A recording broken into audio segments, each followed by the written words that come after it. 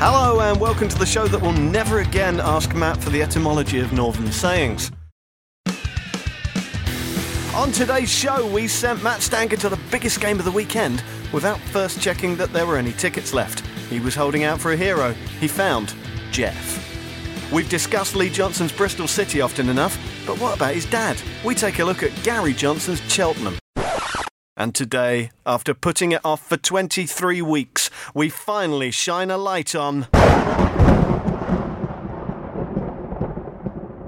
MK Dons.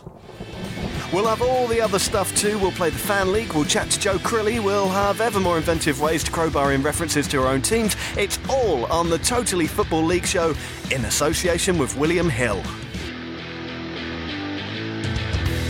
That went well. Good morning, everyone. Good morning to Lloyd Griffiths. Hello, good morning. How are you? I'm very well, thank you. Thanks for having me. Thank you for being here. You are, of course, the host of Soccer AM. Yes. An accomplished stand-up comedian. Thank you. And more pertinently, co-commentator for BBC Humberside's Grimsby Town coverage. Yes, I do that every now and then, and it means that I don't have to buy a ticket. It's not the kind of thing you would want to buy a ticket for right now, is it? It's all gone horribly wrong. It's gone very wrong. A number of things have gone wrong, and we're not in a good place, and no one's happy. We'll talk more about it later, but please. You're not going back down, are you? Let's talk more about it later. Yeah. Matt, how are you? I'm feeling fantastic, top of the table. Oh, yes, Blackburn won last night, didn't they? Yeah, and that's much more important than progressing in the FA Cup against Manchester City, of course. Yes, well done you for being just about the only person in London watching that game. Joe Crilly. Hello. Of William Hill, of course. Joe, you've just come back from Budapest. Yes, I have come back from Budapest very, very early this morning. Excellent. Well, you look just about all right for it. You're still, borderline human, I'd say. Yeah, well, I've had that Red Bull, haven't I, so... Well, this should be a very interesting show. Let's move, because we have so much to talk about. Direct to Performance of the Week. All of us nominate a team, and then you on Twitter vote for who wins it. Producer Tayo, who did you go for? I went for Harry Keel's Crawley Town in their 3-1 win over Lincoln City at home. 5 successive wins. An entirely reasonable shout, but only 13% of you agreed with it. Joe Crilly, who did you go for? I went for Cardiff, who beat Borough to maintain their push at the top of the Championship. A fine shout, but only 18%. And 18% went with Matt as well. Who did you go for? I went for Mansfield in their 1-0 victory at Exeter. However, 51% of you agreed with me that it was Rotherham who beat Shrewsbury away from home, and that is their 6th win in a row. That's Performance of the Week. Keep up with that next week. Now it's time for News in Brief. Producer Tayo, hit that music. Fleetwood Town have sacked head coach Uwe Rosler after 7 straight defeats in all competitions. Saturday's 3-0 defeat to Doncaster was the final straw. It left the Cod Army in 20th and only above the relegation zone on goal difference. Development coach Barry Nicholson and goalkeeping coach David Lucas are in temporary charge of tonight's game against Portsmouth. Everyone at Fleetwood Town would like to place on record their thanks to Uwe for his hard work and professionalism during his time at the club. A club statement said, "The search for his replacement will begin immediately." Despite what we said last week about St Mirren's Jack Ross, Barnsley have appointed 52-year-old Jose Moraes as their new boss. Moraes worked under fellow Portuguese Jose Mourinho at Chelsea, Real Madrid and Inter Milan, but insists he's more than a coach and he's ready for the challenge at Oakwell. "My way to live is challenging myself and challenging others to achieve what people think is possible, and much more. That's why I decided Barnsley, because they're in a situation where I think the team needs help. The team needs to improve. The team needs to make things better." Ipswich Town manager Mick McCarthy has apologised for his touchline expletives against Norwich. Big Mick lost it after his side went ahead in the 89th minute in the Old Farm derby. "To be honest, I forgot the cameras were there and can capture every word now," he said. "You don't think about that during the game. For those offended by my language, I apologise." You don't have to apologise, Mick, you f***ing glorious bastard. That is the News in Brief.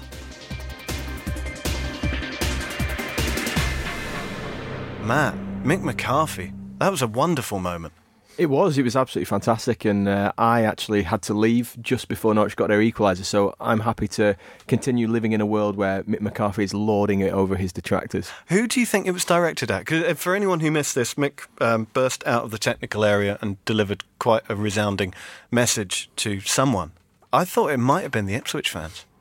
Maybe just the universe. I mean, a lot of people suggested it was Ipswich fans. I think it was everyone, every single person ever born, who has ever died, whoever will be born. It was everyone. God bless him. It was a marvellous thing. Lloyd, Mick McCarthy at Ipswich, a wonderful human being. Yep. He's not going to last long there now, is he? I don't know. He seems he's had the job since, I think, 1948 now, hasn't he?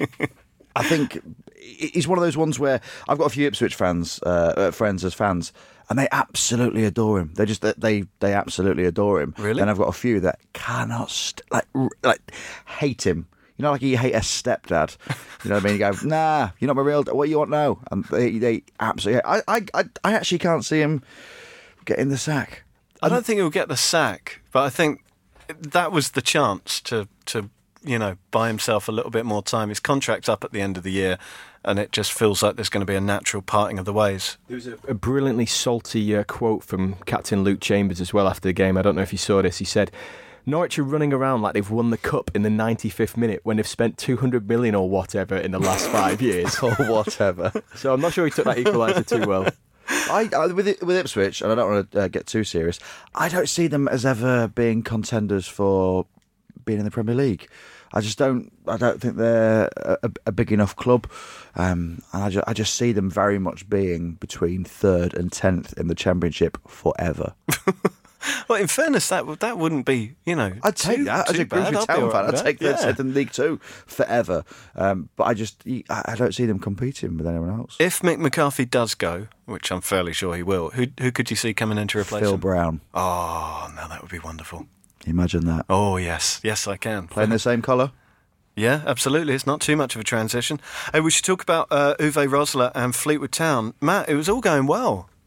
Uwe Rosler was very much hot property, and now nothing. Yeah, it was all going well this time last year, because obviously they got to the playoffs where they lost to Bradford. And Rosler and Stuart McCall, who were obviously both in the dugout in that game, those two games last season, they probably feel a little bit like victims of their own success because they've both lost their positions in recent weeks. But Fleetwood were doing a hell of a lot worse than Bradford, it has to be said. Lost the last 5 in a row, and they've won only 4 of the last 21. One home win in the league since September, and I think that's absolutely key, because if you're not at least entertaining the fans on their own patch, then the owners are going to get a bit restless, aren't they? So Jose Moraes in at Barnsley, which we certainly didn't see coming. Lloyd, does that feel like one of those, he's mates with Jose Mourinho? He's probably quite good. I think a lot of people have said they're mates with Jose Mourinho in the last 3 or 4 years to get a job at a certain level. I don't know, I saw on the news last week that he's a very confident man. Apparently his CV it's not shining, is it? Well, not in managerial roles, but in coaching. He's worked with some good players. But to me, he looks like a bit of a bouncer. Like he looks like he can do the door on like Oceana and Kingston. Like you wouldn't mess with him. He looks like a bit of a bruiser. It's an interesting appointment. I don't think anyone, pre-knowing his name would have put his name in the hat. And I guess you just have to see what he does. See how that turns out. Speaking of managerial vacancies, of course, there's still one at your club. There is. After Russell Slade was dismissed. What were your feelings on that? As a Grimsby fan, I mean, it's been miserable, hasn't it? Yeah, but he needed to go. Like I've done a few things with Russell, so I'm not going to completely throw him under the bus. But his win rate was awful. We got 4 points out of 33, which is just it's not good enough. It really isn't good enough.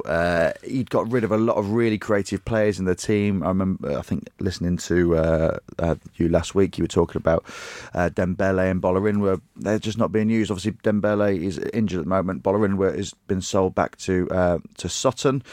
We've got rid of some really good creative footballers. Sam Jones, Clements has gone, Jamie Osborne's gone. And we've just brought in a lot of journeymen, very archetypal Russell Slade characters who haven't really got glowing CVs either. It's very reminiscent of what the team was like when he was last in charge. He likes a long ball. The fans just weren't happy, so he had to go. I think the decision was made far too late. I think they should have got rid of him maybe 4 or 5 games beforehand. But yeah, we're not in a great position. both geographically and also in the league. There's a good story in the Football League paper at the weekend.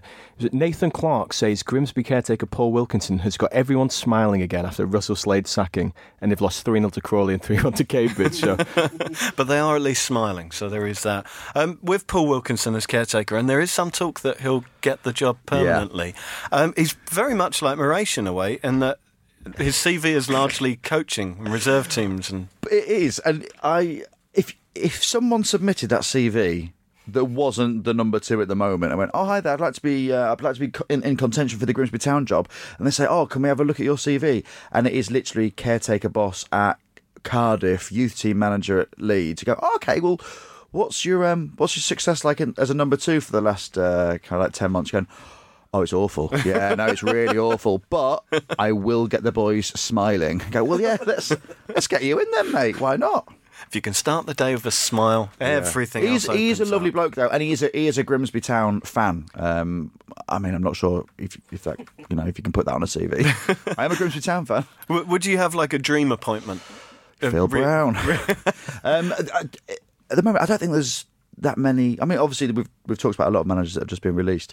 There's no one that's really shining through at the moment. I've got no idea, and we are genuinely a bit scared. Yeah, scared. We are scared because I don't know where we're going, and we are in a relegation battle, which is not where you want to be. Right, I'm really sorry we brought you in and then just dragged you through the murk of your current I'm still existence. smiling, so well, that's the Wilkinson effect. He's done his job.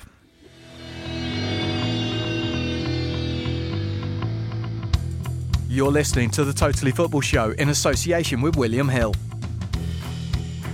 For all the latest odds in the footballing world, check out williamhill.com or download the app. And if you don't spot something you fancy, why not tweet at William Hill using the hashtag YourOdds for your very own personalised bet. 18 plus only, begambleaware.org, and when the fun stops, stop. Let's have a look at the Championship Roundup.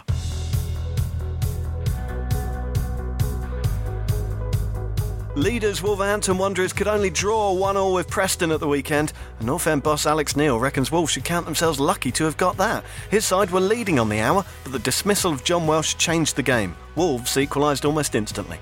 Could second place Aston Villa take their opportunity to cut their lead a little? No. They were beaten 2-0 by Fulham. We'll discuss that game in more detail in a moment. After everyone banged on about their dreadful away form, Millwall have now won 3 on the bounce on the road, beating Birmingham 1-0 on Saturday. Goal-shy Nottingham Forest are struggling under new boss Aitor Karanka. They've failed to score in 8 of their last 9 matches, the latest a 0-0 draw with Burton. And can you feel that? No, it's not the Wales earthquake, it's Cardiff clattering back into second thanks to a 1-0 win over Middlesbrough. Sunderland, bloody Sunderland. They just keep getting worse. Beaten 2-0 at home by Brentford, Chris Coleman seems at a loss to explain his team's form. More grief, more frustration and more suffering, he said afterwards. It's just been the theme, really, for the past 4 games. 4 games. Elsewhere, QPR spent Saturday afternoon lumping it up to Big Matt Smith, who made the first and scored the second in a 2-0 win over Joe Crilly's Bolton. And as you've just heard in the Old Farm derby, it was a 1-1 draw between Norwich and Ipswich, Norwich sparing their blushes with a 95th minute equaliser. Aston Villa Fulham, we sent you to the game. We didn't actually get a ticket in advance and it was sold out, Matt. That's right. Probably the most naive person to be covering the Football League. I turn up at a massive championship game without a ticket, and thank God for Jeff, who saved my blushes there. Tell me about Jeff. Jeff was a kind man who came to my aid outside Craven Cottage when the steward was telling me I should probably just leave because I'm definitely not going to get in and I should stop pestering him. And Jeff came over and said, I have a spare season ticket, my son can't make it today. And I said, can I be your son for today, Jeff? And Jeff said, sure, you can be my son for today. You're not Aston Villa, are you? And I said, no, I'm a Blackburn fan, but I do love those bloody whites, Fulham. And let's see our brilliant boys beat Aston Villa together. And so he gave me his ticket. I went in. They won 2-0. We celebrated wildly. It was a fantastic day by all. Did you get told nuggets of, wisdom that Jeff had accrued through his life? He told me some stories about what it's like being a Fulham fan over the years.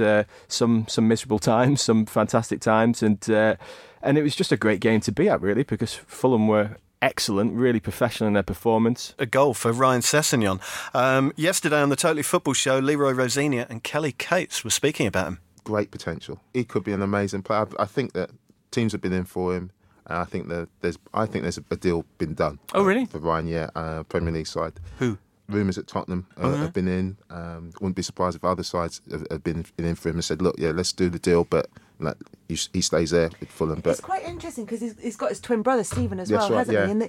And the way that their parents handle their careers and the way that they manage their careers is really interesting, because they've had opportunities to move in the past, particularly Ryan, and they've said, no, we think that Fulham's the best place because you're getting regular football. We look at what's happening at the various clubs that you've been asked to go and play in, and that won't help you develop your career, won't help you develop your game. And they seem to have a really long-term view of how to bring their boys on. It just shows the importance of having that backing, doesn't it? Saving. Great focus, but I do think there's people have put loads of deals towards him, so they've got an idea. It's mapped out for Ryan already. What do you make of Ryan Sessegnon, Lloyd? I'm surprised he's still there. Everyone was talking about him in the transfer window that he was going to go, and whether it was the right decision for him. He's still young. How old is he? 17. I mean, I that don't is understand. insane. It is insane. I think he's been playing since he was 10 years old in the first team. Every single time, there's the transfer window opens, Sessegnon is linked to absolutely everybody. I think he will go at the end of this season. That's just, I think he'll want to play in the Premier League. It's great that Fulham won. Whether they will go up, I'm not entirely sure. But I think he's going to be too good for the Championship next season. Do you think that the reason that he's progressed so much is that he stayed at Fulham rather than, making a move to Manchester City's development squad? Yeah, absolutely. But, he has to look at where he could go, and if he leaves Fulham, does he then take a Burnley or an Everton and probably get first team action, or does he then just sit on the bench at Manchester City whilst with a number of ices, but just not enjoying it? So I think he's made the right decision to stay, and obviously Fulham fans are over the moon about him staying. Absolutely. Well, he's banging them in. Patrick Roberts, of course, left Fulham for Man City and then pretty much vanished. Well, in English terms, anyway, did very well at Celtic. That's exactly what I was just about to say, actually. Patrick Roberts, he maybe looks at his career path and thinks it's a wise decision to stay, but he's very, very strongly linked to a move to Spurs, with some people even saying that's pretty much done, which I think is interesting because he often gets compared to Gareth Bale, which is a pretty obvious one, a young player on the left-hand side who's broken into first-team football at Championship level at a very young age. But I think he is quite different to Bale in that you used to see Bale driving down the wing and then lashing in shots from 30 yards and stuff. That's how you remember him before he became the star that he is today. And I think Sessegnon, in many ways, his goal against Aston Villa sort of was an example of this. He has the instincts of a striker, because in the first half he was really, really closely marked by Tuanzebe, who Villa have got on loan from Man United. He did an excellent job actually in keeping Sessegnon quiet. And if you see his first goal though, where it's the opposing fullback Ryan Fredericks, who had a great game as well, it has to be said. He drives down the wing. Fulham play that pass that they always look for just inside the fullback, and Fredericks cuts it back. And who's in the middle in the centre forward position? It's Sessegnon. He's drifted away from Tuanzebe. He's found the space, and so many of his goals this season are like that. They're around the 6-yard box. He's a poacher from the left-hand side. It's amazing. And of course, he's not the only talent there as well. I mean, my man crush on Tom Kearney is well known, but Kevin McDonald is fantastic in the middle as well. They've got two players there who could just sweep the ball around for fun. Yeah, McDonald had another very strong game against Aston Villa. It was actually Kearney's first start since January the 2nd when Fulham beat Ipswich 4-1. And we were there. Obviously, we were there that night as well. So it's perhaps a bit difficult for Kearney to come back into a game of that sort of magnitude, really, because Fulham had won 4 of the last 5 without him. He just made a couple of sub-appearances against Burton and Bolton, but they really dictated the play, and Villa missing Grealish and Adoma, 2 of their key players. Grealish, obviously, that man of the match performance against Birmingham, and Adoma getting his 14th goal of the season in that game. But Fulham, they control possession so well, and everything ran through Kearney and McDonald, like you say. A friend of mine, Tom, a Fulham fan, and he said they're always everywhere. And I was like, what do you mean by that? He went, well, you just look around and they're there. They know where everyone else is. There's just awareness. They know where they're going to be able to pass to. And whilst, like Sessegnon out on the left-hand side, he'll then just be in the middle and you'll know where his teammates are, and then there'll be Kearney. So like he said, they know each other, and I think that is a worry if those two do go at the end of the season, because obviously Kearney is always linked elsewhere. Then Fulham will be a little bit up a creek. But 12 goals as well from left wing. I mean, that is it 12 goals? Yeah, 12. Yeah, he scored 7 in 2018. He's incredible form. And this is the thing with Fulham, they swarm all over you. But in the first half of the season, they didn't really have a focal point, but they've got one now, haven't they?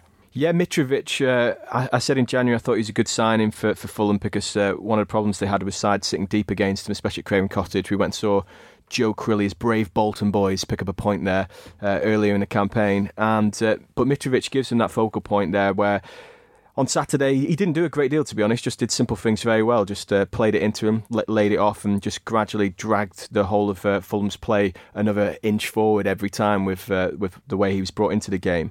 I also think Jokanovic is probably the perfect manager to get the best out of him because they're from, obviously, the same area. Jokanovic being a former Yugoslavia international, Mitrovic representing Serbia. They actually hail from towns only 100 kilometres apart in Serbia, Ian. Well, there you go. How's his discipline as well? Because at Newcastle, he was a very naughty boy. Has London chilled him? He did take out the linesman at one stage, but it was laughs all around. Jeff found it very funny. The bleeding stopped eventually. Aston Villa, not really at the races. A remarkable run of form they've had up until this, so Lloyd? Yeah, I think it was 7-match winning run, is that right? That is right. Just it didn't happen for him, did it? No. Obviously, a mistake from Johnston. Yep. I always keep an eye on Sam Johnston. Well, I don't know why. I've always been obsessed with Manchester United goalkeepers from a young age. I'm a Grimsby Town fan, but I was obsessed with Peter Schmeichel. And then since then, I always keep an eye on Manchester United goalkeepers wherever they go. And so I just keep an eye on Sam Johnston. And then I saw that it was a bit of a... Yeah. It was a gaff, wasn't it? A rare moment, though. He's been very good this season. Brilliant. I think Villa are quite eager to make that a permanent signing. Of course, one of the other players who's been so good this season was Jack Grealish, who's been reinvented as a kind of attacking central midfielder, but he wasn't there on Saturday, Matt. Did they miss him? Oh, massively, yeah, because he ran the show, didn't he, against Birmingham? And he's been in great form since he's come back from injury. I was reading some quotes from Steve Bruce where he says he's worked with Ollie Stevenson, who is a strength and conditioning coach at Aston Villa, who used to be a former academy player before he moved into that role. And he's really brought Grealish his strength on, especially his upper body strength. You can see it now when he makes those driving runs through midfield. He can hold players off, and he isn't the featherweight sort of player that he was beforehand. But I thought the thing about Villa is they kept it very simple, didn't they, early in the season? They had Keenan Davis up front as their target man, a young player that they signed from non-league. And they brought Keenan Davis on with only a couple of minutes to spare at the end. And you wonder if this run has maybe, especially with Grealish's influence, being someone that can help them play a little bit more football rather than going long so much. You wonder if it's maybe sort of changed their attitude and they want to play a bit more football, but really against Fulham, a side that are one of the best teams in the division at keeping the ball, it perhaps would have been better to go direct. And I think that's exemplified by bringing on Graben with 25 minutes to play. He only had 5 touches, which was as many as Keenan Davis managed in the last 5 minutes. So perhaps they should have been launching it to a target man and trying to play off him a bit earlier. All right, food for thought there. Joe Crilly from William Hill. What odds can we get on Villa going up? So Villa are the second favourites for promotion, behind Wolves, obviously. Villa 11-10. Are there even any odds on Wolves anymore? Have you guys just paid out already? We haven't paid out just yet, but they're 1-500. So yeah, that seems pretty certain, doesn't it? Yeah. Fulham, who had, well, every bit as poor a start as Villa, really. Neither of them kicked off the campaign very well. They're right up there as well. They're in 5th now. What can we get on them to go up? Yeah, they're 6 points behind second place, and then 9-4 to go up. So, I mean, there is certainly worse bets that you could place, and I actually think that they represent, out of perhaps the top 5 or 6, excluding Wolves, although they don't represent any value, I actually think that they are best suited now to make a push for that final automatic spot. All right, we'll see how that pans out. When we come back, we'll be playing the Fan League. Listeners, do you like beer? Well, that's lucky, because our friends at Beer 52 love you Totally Football League Show listeners so much, they want to give you some free beer. And not just any beer, craft beer. And not just one craft beer, a case of craft beer for free. And all because you listen to the Totally Football League Show. Beer 52 is the largest craft beer club on the planet. They search out incredible and exclusive small batch craft beers from the world's greatest breweries and bring them back for their members. Sign up now at beer52.com/TFLS and you'll get 8 spectacular craft beers, some delicious bar snacks, and Beer 52's award-winning magazine, Ferment. All you have to do is pay $5.95 for delivery. And if you decide that after this free taster that the club isn't for you, well, you can leave Beer 52 at any time. There's no catch. It really is a complete no-brainer. Just head to beer52.com/TFLS and enter the offer code TFLS to claim your free case today.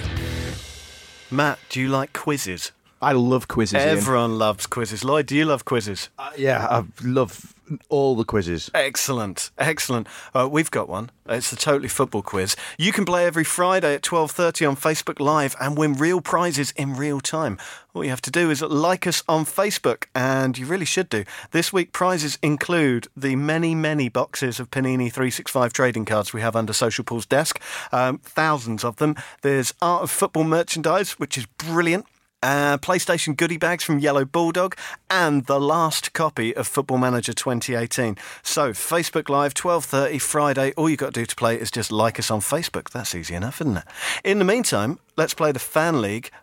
6 games on the slip today. Fan League's very simple, of course. You just download it from the App Store. You get a slip with 13 games, and you just pick home win, away win, or a draw.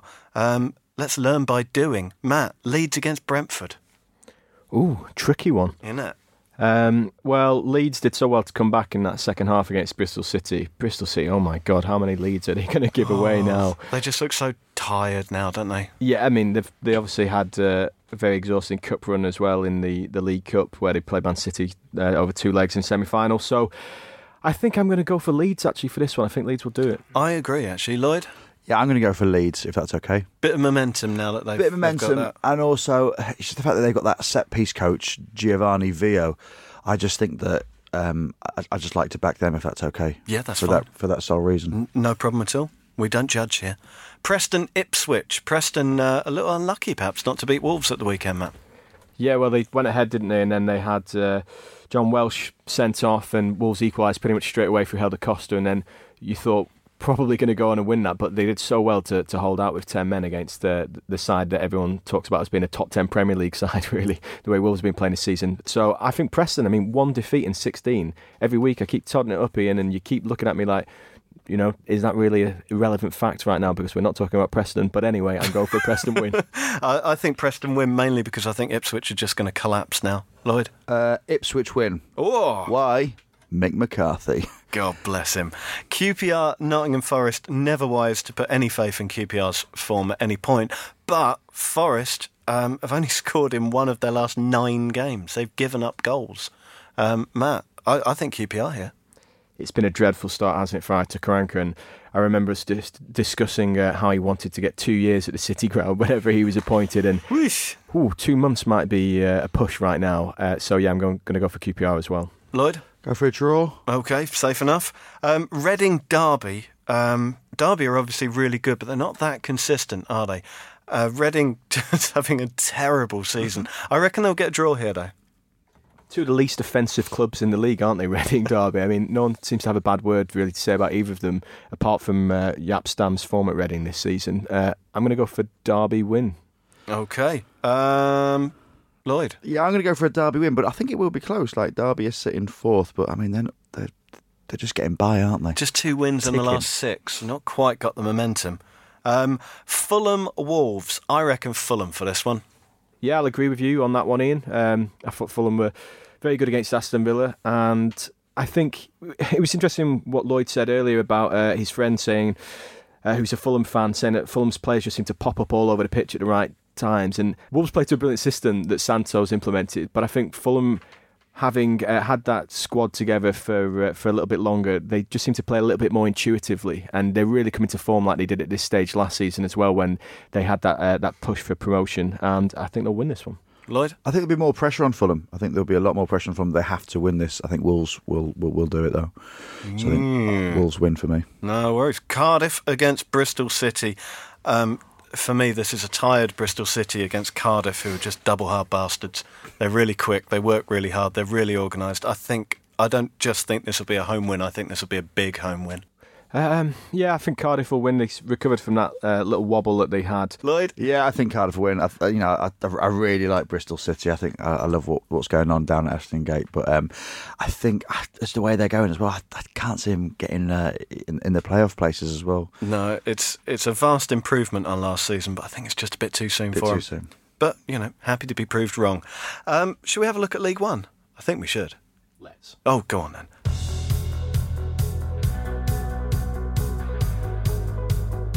League One roundup. Does anyone want to win League One? Blackburn, they won last night, but they've only won 3 of their last 6. Wigan also won last night, but they've lost 2 on the spin in the league.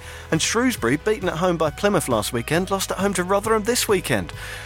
It was a 6th consecutive victory for Paul Warne's Millers, who are only 4 points off an automatic promotion place now. Scunthorpe were in the hunt for that place as well, but they dropped points again. Their 3rd game without a victory, a 2-2 draw with Northampton.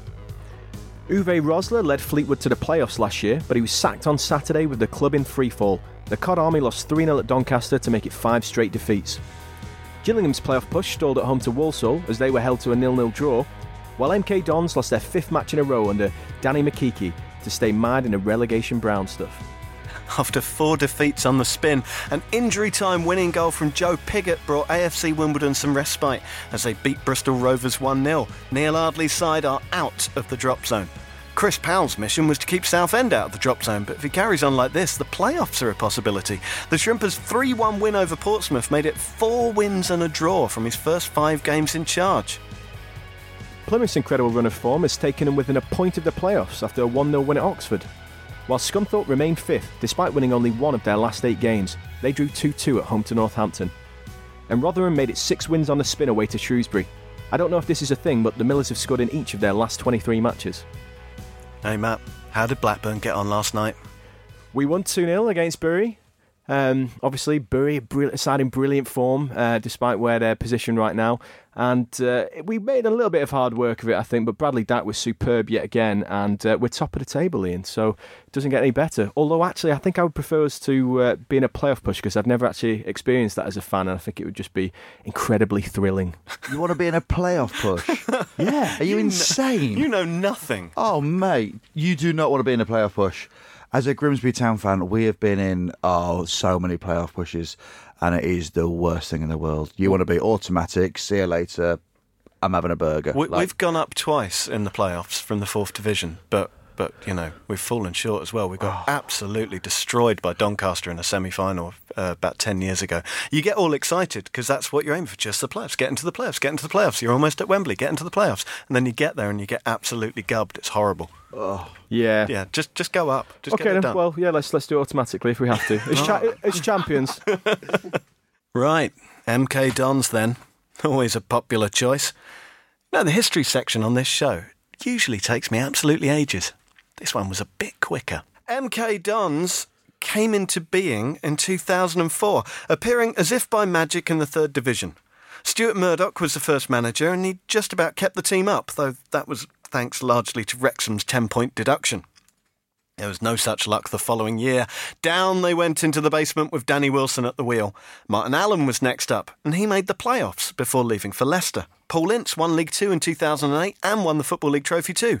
He left for Blackburn. Roberto Di Matteo took over and reached the League 1 playoffs before leaving for West Bromwich Albion. Ince came back but left in a huff when the budgets were cut. And then in 2010, Carl Robinson, just 29 years old, took over. And granted the sort of patience that third-flight managers so rarely receive, Robinson reached the playoffs twice, missed out twice, and then went up to the Championship automatically in 2015. They didn't last long, though. Despite an encouraging start, they slumped hard and trudged home in 23rd place. Robinson left early the following season and was replaced by Robbie Neilson, who left Hearts for a crack at the 3rd division. He lasted just over a year, and in his place stands Dan McKeechee, the former England under-16 coach. And, as Matt said earlier, he's lost his first 5 games in charge. Lloyd, let's deal with the elephant in the room. Don't call me that. Oh, a bit of fun, isn't it? A successful London club from south of the river is struggling to fill its stadium. It's at risk of bankruptcy, so it moves north of the river to a more affluent area. So how long before we forgive Arsenal? Milton Keynes. Oh, the old switcheroo. Oh, it's good fun, isn't it? It's a classic, isn't it? But, I mean, you know... Never. We've all sort of moved on from Arsenal, haven't we? Tottenham fans aside. But it's not a different story, though, is it? It's, Arsenal... there's a bit of history there, wasn't there? And it wasn't as a franchise situation. I'll never forgive what has happened. There is a half-life to this toxicity that just doesn't seem to be halving at all. I mean, one of the presenters here at Jazz FM is not just an AFC Wimbledon fan, but was right there at the very beginnings. And his face when I said we were talking about MK Dons, that isn't going away. How do you think they've coped with it as a club, Matt? Well, they've done what they've needed to do in terms of trying to move on from that terribly underhand beginning, as as we perhaps might term it. I don't understand why they had to take Wimbledon's position, but they'll always be tainted by that, like you say. But what they do is they try and get a lot of young fans into matches. They do a lot of discounts for kids. I've been to the stadium a couple of times, and the Moo Camp, I think, is the nickname for it, and. It's almost like a kid's play barn. That's the sort of atmosphere that there is there, because they get in so many families, and I think that's a brilliant thing. Though encouraging the next generation to go to games can only be a good thing, and MK Dons do that very well. And there is obviously a demand for a club in that area. Perhaps they should have started one up from scratch. That's the way to do these things. But then, is it possible to start a club from scratch and go all the way up from non-league back into the Football League and say, I don't know, 9 seasons? Good question, Ian. They get around 9,000 fans a game, which puts them above Wigan and Oxford in the attendance table in League One, which is pretty decent going. So there is, a strong, solid infrastructure of that club there, considering that, it hasn't been around for that long. And please can we move on from these awkward questions? Dan Mikichi is a left field choice, but it's not their first left field choice. I mean, Paul Ince, that was his first managerial job. Same with Di Matteo. Carl Robinson, 29 years old. All of those worked out to some extent. This one doesn't seem to be working out so well. We're only 5 matches in, but they have lost all of them. Yeah, it's not going brilliantly, is it? And I watched the game against Charlton at the weekend, and they tried to move the ball around well in the opening quarter. They passed it pretty quickly. They played 3-5-2 formation, so it was quite expansive the way that they set up. But Charlton pressed them very high up the pitch, and I think it would have made sense to go over the top a bit more for Agard, but instead they tried to play through Charlton, and Charlton, when they're up for it, are an excellent team in this division, and they far outclassed MK Dons at the weekend. The first goal was an absolute shambles from McGrandles. I'm having that one. Hello. Who was hooked at half-time, presumably never to be seen again outside of a Dickens novel, because I think McGrandles sounds very much like a character out of Oliver Twist or something.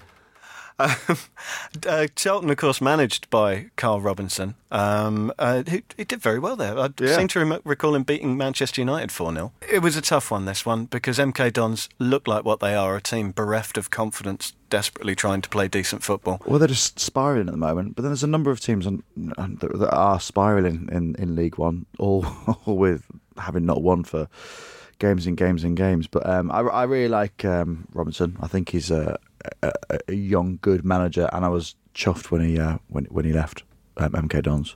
I'm not saying this to antagonise any MK Dons fans, but I just think that he would have had a lot of pressure doing that job as well. I think it'd be a nice breath of fresh air for him being at Charlton.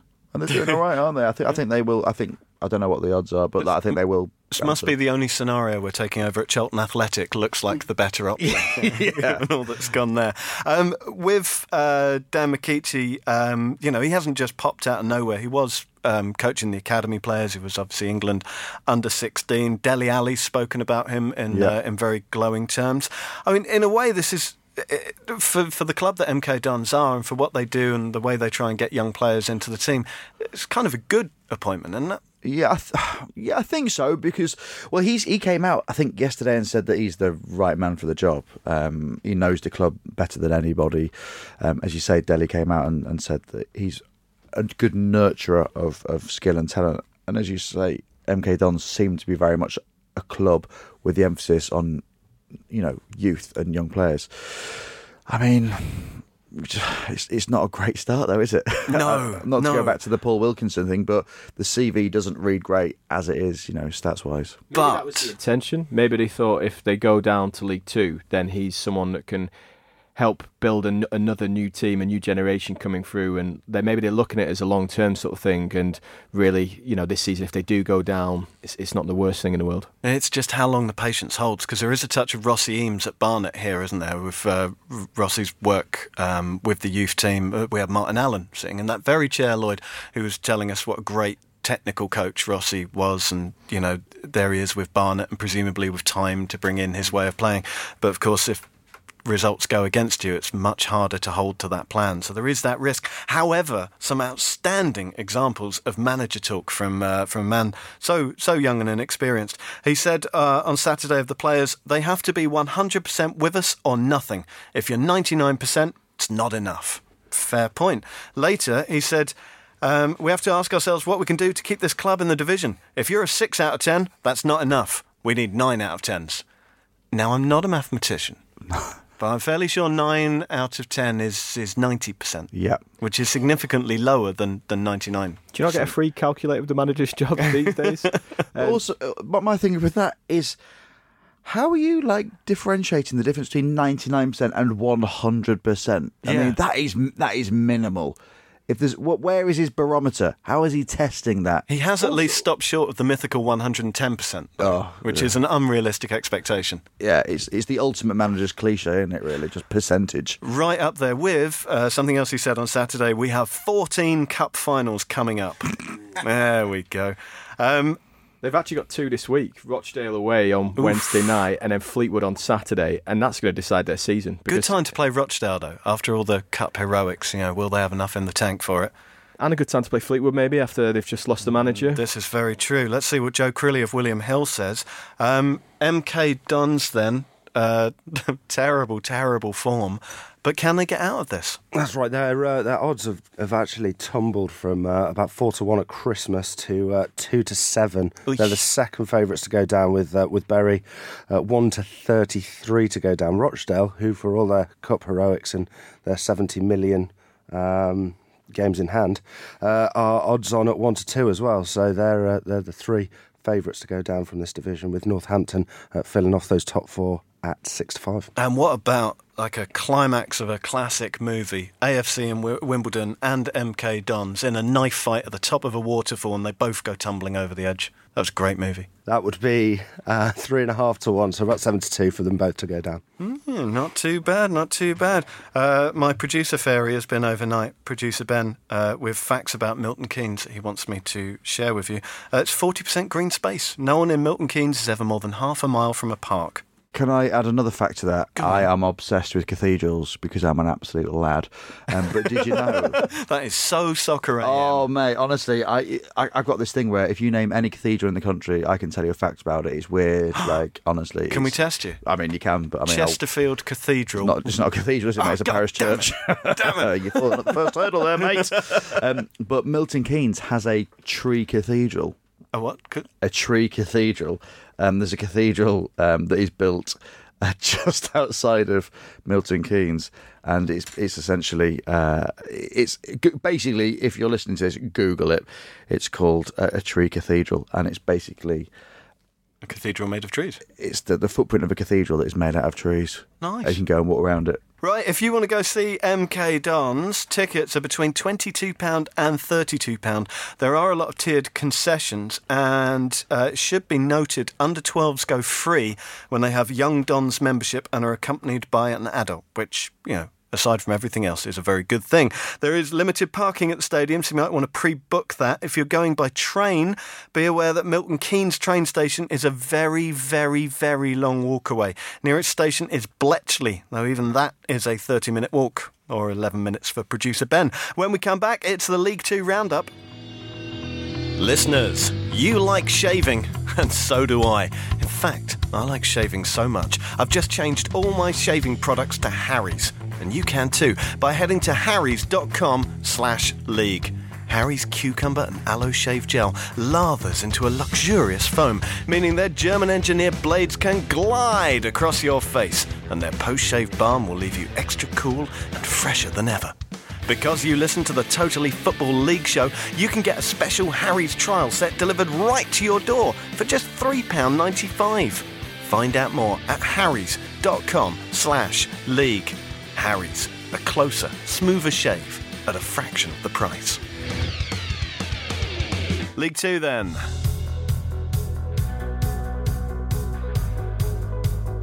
Mansfield are back on track. They won 1-0 away at Exeter at the weekend. Another goal for Danny Rose. Forest Green and Morecambe a 1-1 draw that did neither of them any good there. And Notts County just plunging down the table. They looked certs for automatic promotion. They're fifth now because they couldn't beat Newport. 0-0 draw there. Accrington are still third after Billy Key rescued a point from the penalty spot at Barnet with his 19th goal of the season. While managerless Cambridge beat managerless but smiling Grimsby to 3-1 to make it 2 wins out of 2 since Sean Derry's departure.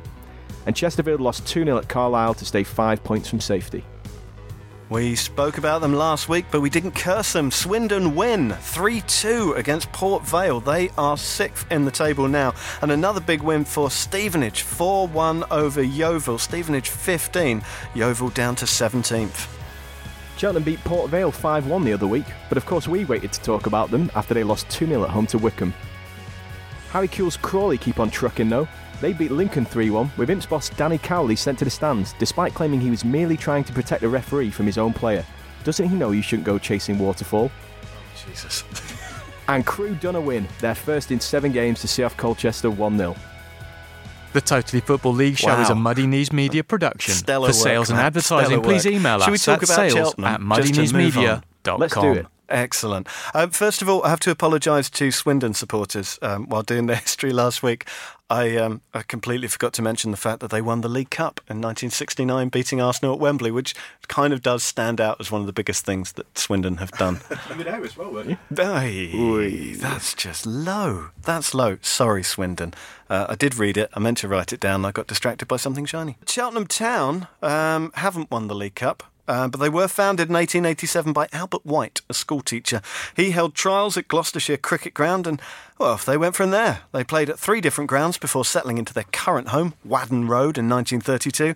And God, I could tell you tales of their daring-do in the Southern League, invoking the names of men like Tim Ward and Peter Goering and Ray Shiner.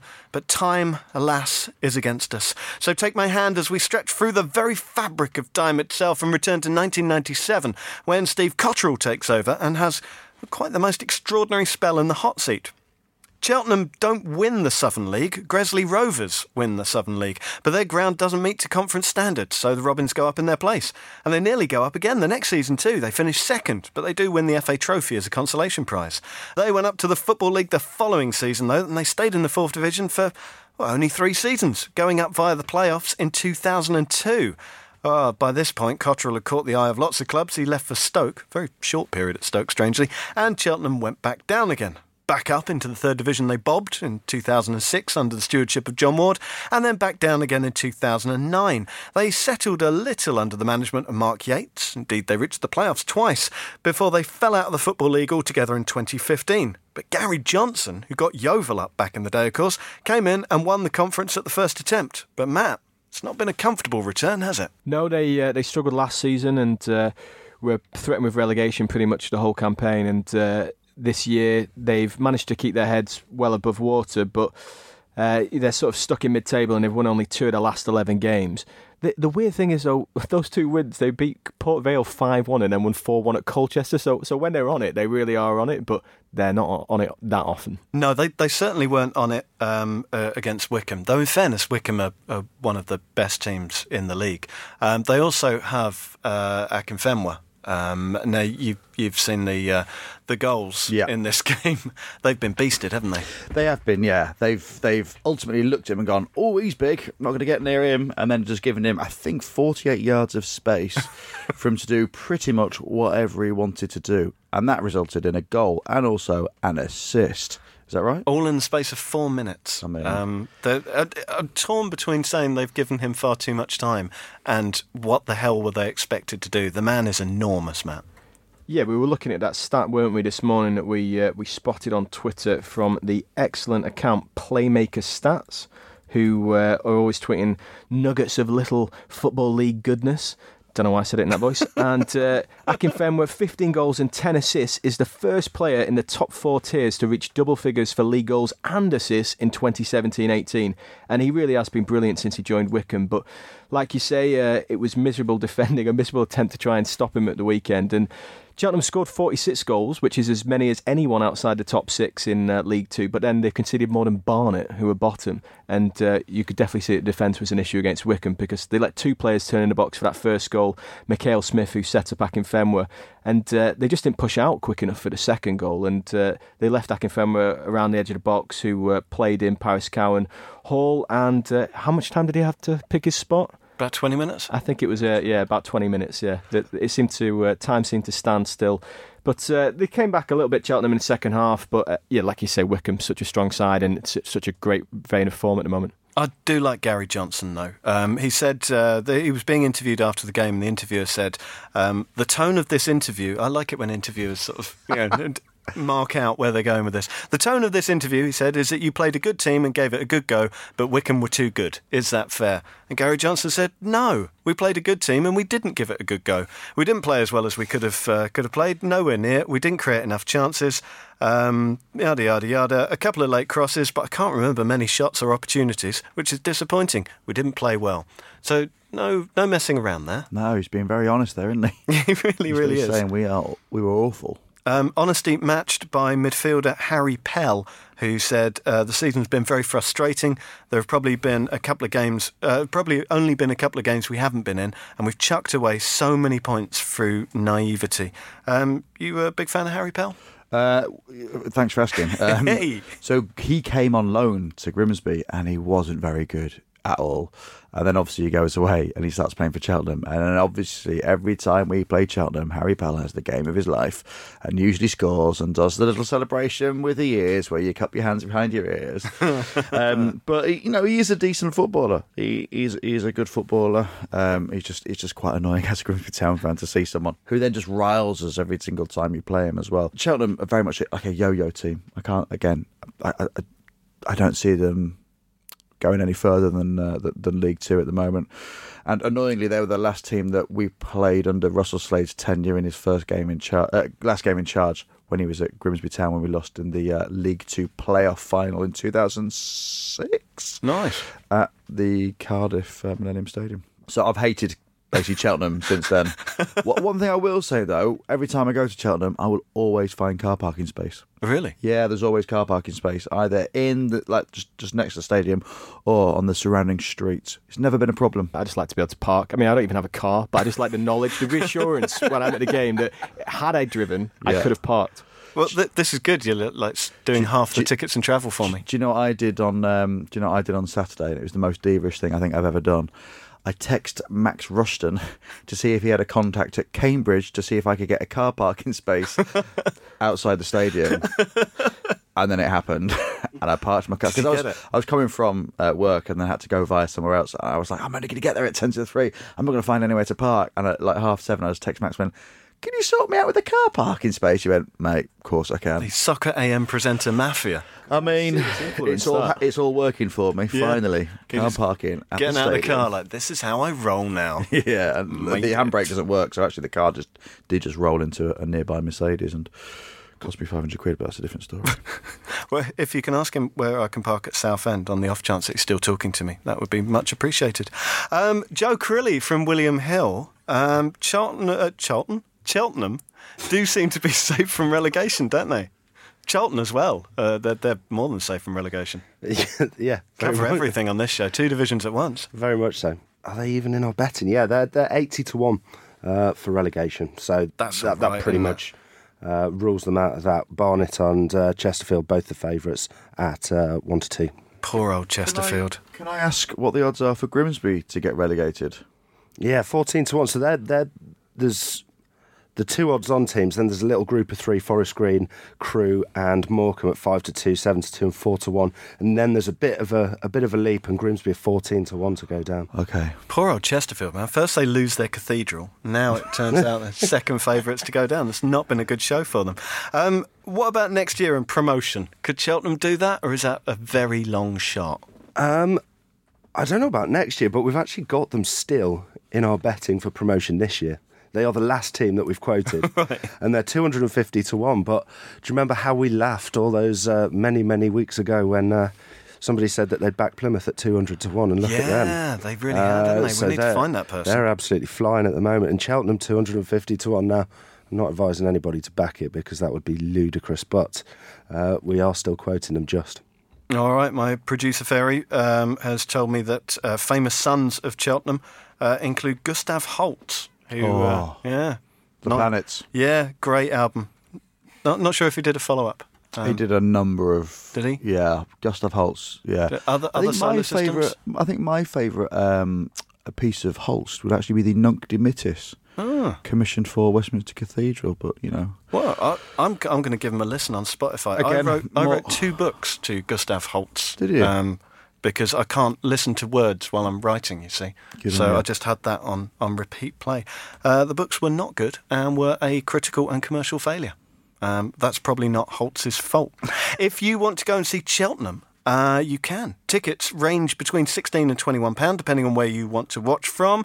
Under 18s, £5 to £7, and junior robins go free. As Lloyd has told us, parking's really easy. Though they do say there are a limited number of spaces at the ground which cost £5, though the Parkland Social Club does have some parking at £4, so some kind of price war going on there. While Joe's here, let's have a look at the TV games. Hull Sheffield United on Friday. Difficult times for both clubs. Hull had their pants pulled well and truly around their ankles against Chelsea, and Sheffield United have slid dramatically down the table. Yeah, and you've actually got Hull as favourites to win this one. That just shows how... Really? Yeah, that shows how Sheffield United have declined in recent weeks. Hull in 21st place. Hull very much in 21st place, and 6-4 to win this one. Sheffield United. I mean, it's pretty close. Sheffield United 13-8 to win it. So on Saturday, of course, fantastic looking game. Fulham against Wolves. What do we reckon here? Yeah, so Wolves are favourite to win this one at 6-4. But I mean, the run that Fulham are on at the moment, you'd be a fool not to back them. 8-5. The draw is 9-4. I think all 3 of those will be incredibly popular. First goal scorer? Jota and Bonatini, the joint favourites. 9-2, followed by Mitrovic and Sessegnon 11-2. And I was just having a quick look at the Championship top goal scorer market as well. Sessegnon's a full-back and he's 20-1 to get the most goals this season. Nice. Right, let's look to the questions you've been sending in on Twitter and Facebook. Jack O'Neill on Twitter, what are Lloyd's thoughts on Cheltenham? Yeah, we've kind of done that. We've covered that, mate. Not a great big fan. Lovely Pete parking. on Twitter says, Ryan Lowe's definitely the right man for Bury. He's instilled some pride and fight. That's fair, isn't it, Matt? It is, yeah, definitely. And last night was their first defeat in 6. Yes, and they put up quite a decent performance as well. I mean, Blackburn did find it a little bit difficult to get through them at times. Some kamikaze defending for our second goal, it has to be said. But I think, don't change the situation too much at the moment. He's already in there till the end of the season. Just stick at that and give it everything to try and get out of the relegation zone. I honestly think that's probably the key to running a football club, is just if everything's fine, just don't do anything. Yeah. Don't restructure, just leave it well alone. Go on holiday. There's a saying, if it ain't broke, just keep the manager until the end of the season. I know that saying. My old gran used to say that. Portsmouth. James on Twitter wants to know about Portsmouth. Are Pompey on the way back? I've been going for years and I just can't tell this year. It's hardly surprising. They're very inconsistent. Can we see... I have to say, Portsmouth brought so many people to Roots Hall at the weekend. It's the first time I've seen the away end full in ages. I was going to say, were they fans? Because you said they brought so many people. I was just wondering, were they just kind of hanging around outside? Why are we here again? Fish and chips, £4.20. Asked for the special by name. Can we see Portsmouth coming back at any point in the future? I think so. They were very good last season in League Two. We had a few tasty games against them, and they've added to the squad. One person I always keep a lookout for in the Portsmouth squad is the goalkeeper Luke McGee. I think he was 4th choice at Spurs, and he's gone there, and he's brilliant. He's absolutely brilliant. So always keep an eye out for them. Obviously, they've just re-signed Stephen Henderson as well. I reckon it'd be good to see him fly, but I don't think it's not going to happen this season, is it? Big news at Portsmouth is that Matt Clark's just signed a new contract till 2020, and he's like the key player for them, being linked with a move next summer. So that's a great boost for them after recent defeats to Blackburn and Southend. OK, last question. Garth on Twitter says, as a Borough fan, I always liked Richie Smallwood, but I didn't expect his level of impact at Blackburn. Just how good is he, Matt? The king of Ewood. We absolutely love him at Blackburn. He's been brilliant. Tough tackling, combative central midfielder who does all the dirty work, allowing Bradley Dyke to pour forward and create all the many goals that he does. And he also scored an absolute screamer at Fleetwood recently, which I think was nominated for League One Goal of the Month in January. So he's been fantastic, and he's ours. Excellent stuff. What a lovely place to end it. Lloyd, thank you so much for coming in. Is there anything of yours we can plug for you? Just like me. Not on social, just like in me. general. Yeah, like me in real life. I've just finishing my tour. Just finished. I've got a date in Birmingham on Friday if anyone fancies that. I think there's a few tickets left, but otherwise, just catch me online, Lloyd Griffith, on the various social platforms, and just thoughts and prayers with Grimsby Town, I think. Yeah, very much so. I think we all echo that here at the Totally Football League show. Matt, anything we can plug for you? Yeah, just plug what are you that doing with your life? Yawning gap in my diary of no plans. So, a new Football Manager comes out soon. We'll do a link up. Everything will be fine. Lovely stuff. Sterling performance, Joe Crilly, straight from the airport into the studio. Thanks to producer Tayo, to Social Paul, and to you, dear listener, for listening. We will see you next Tuesday.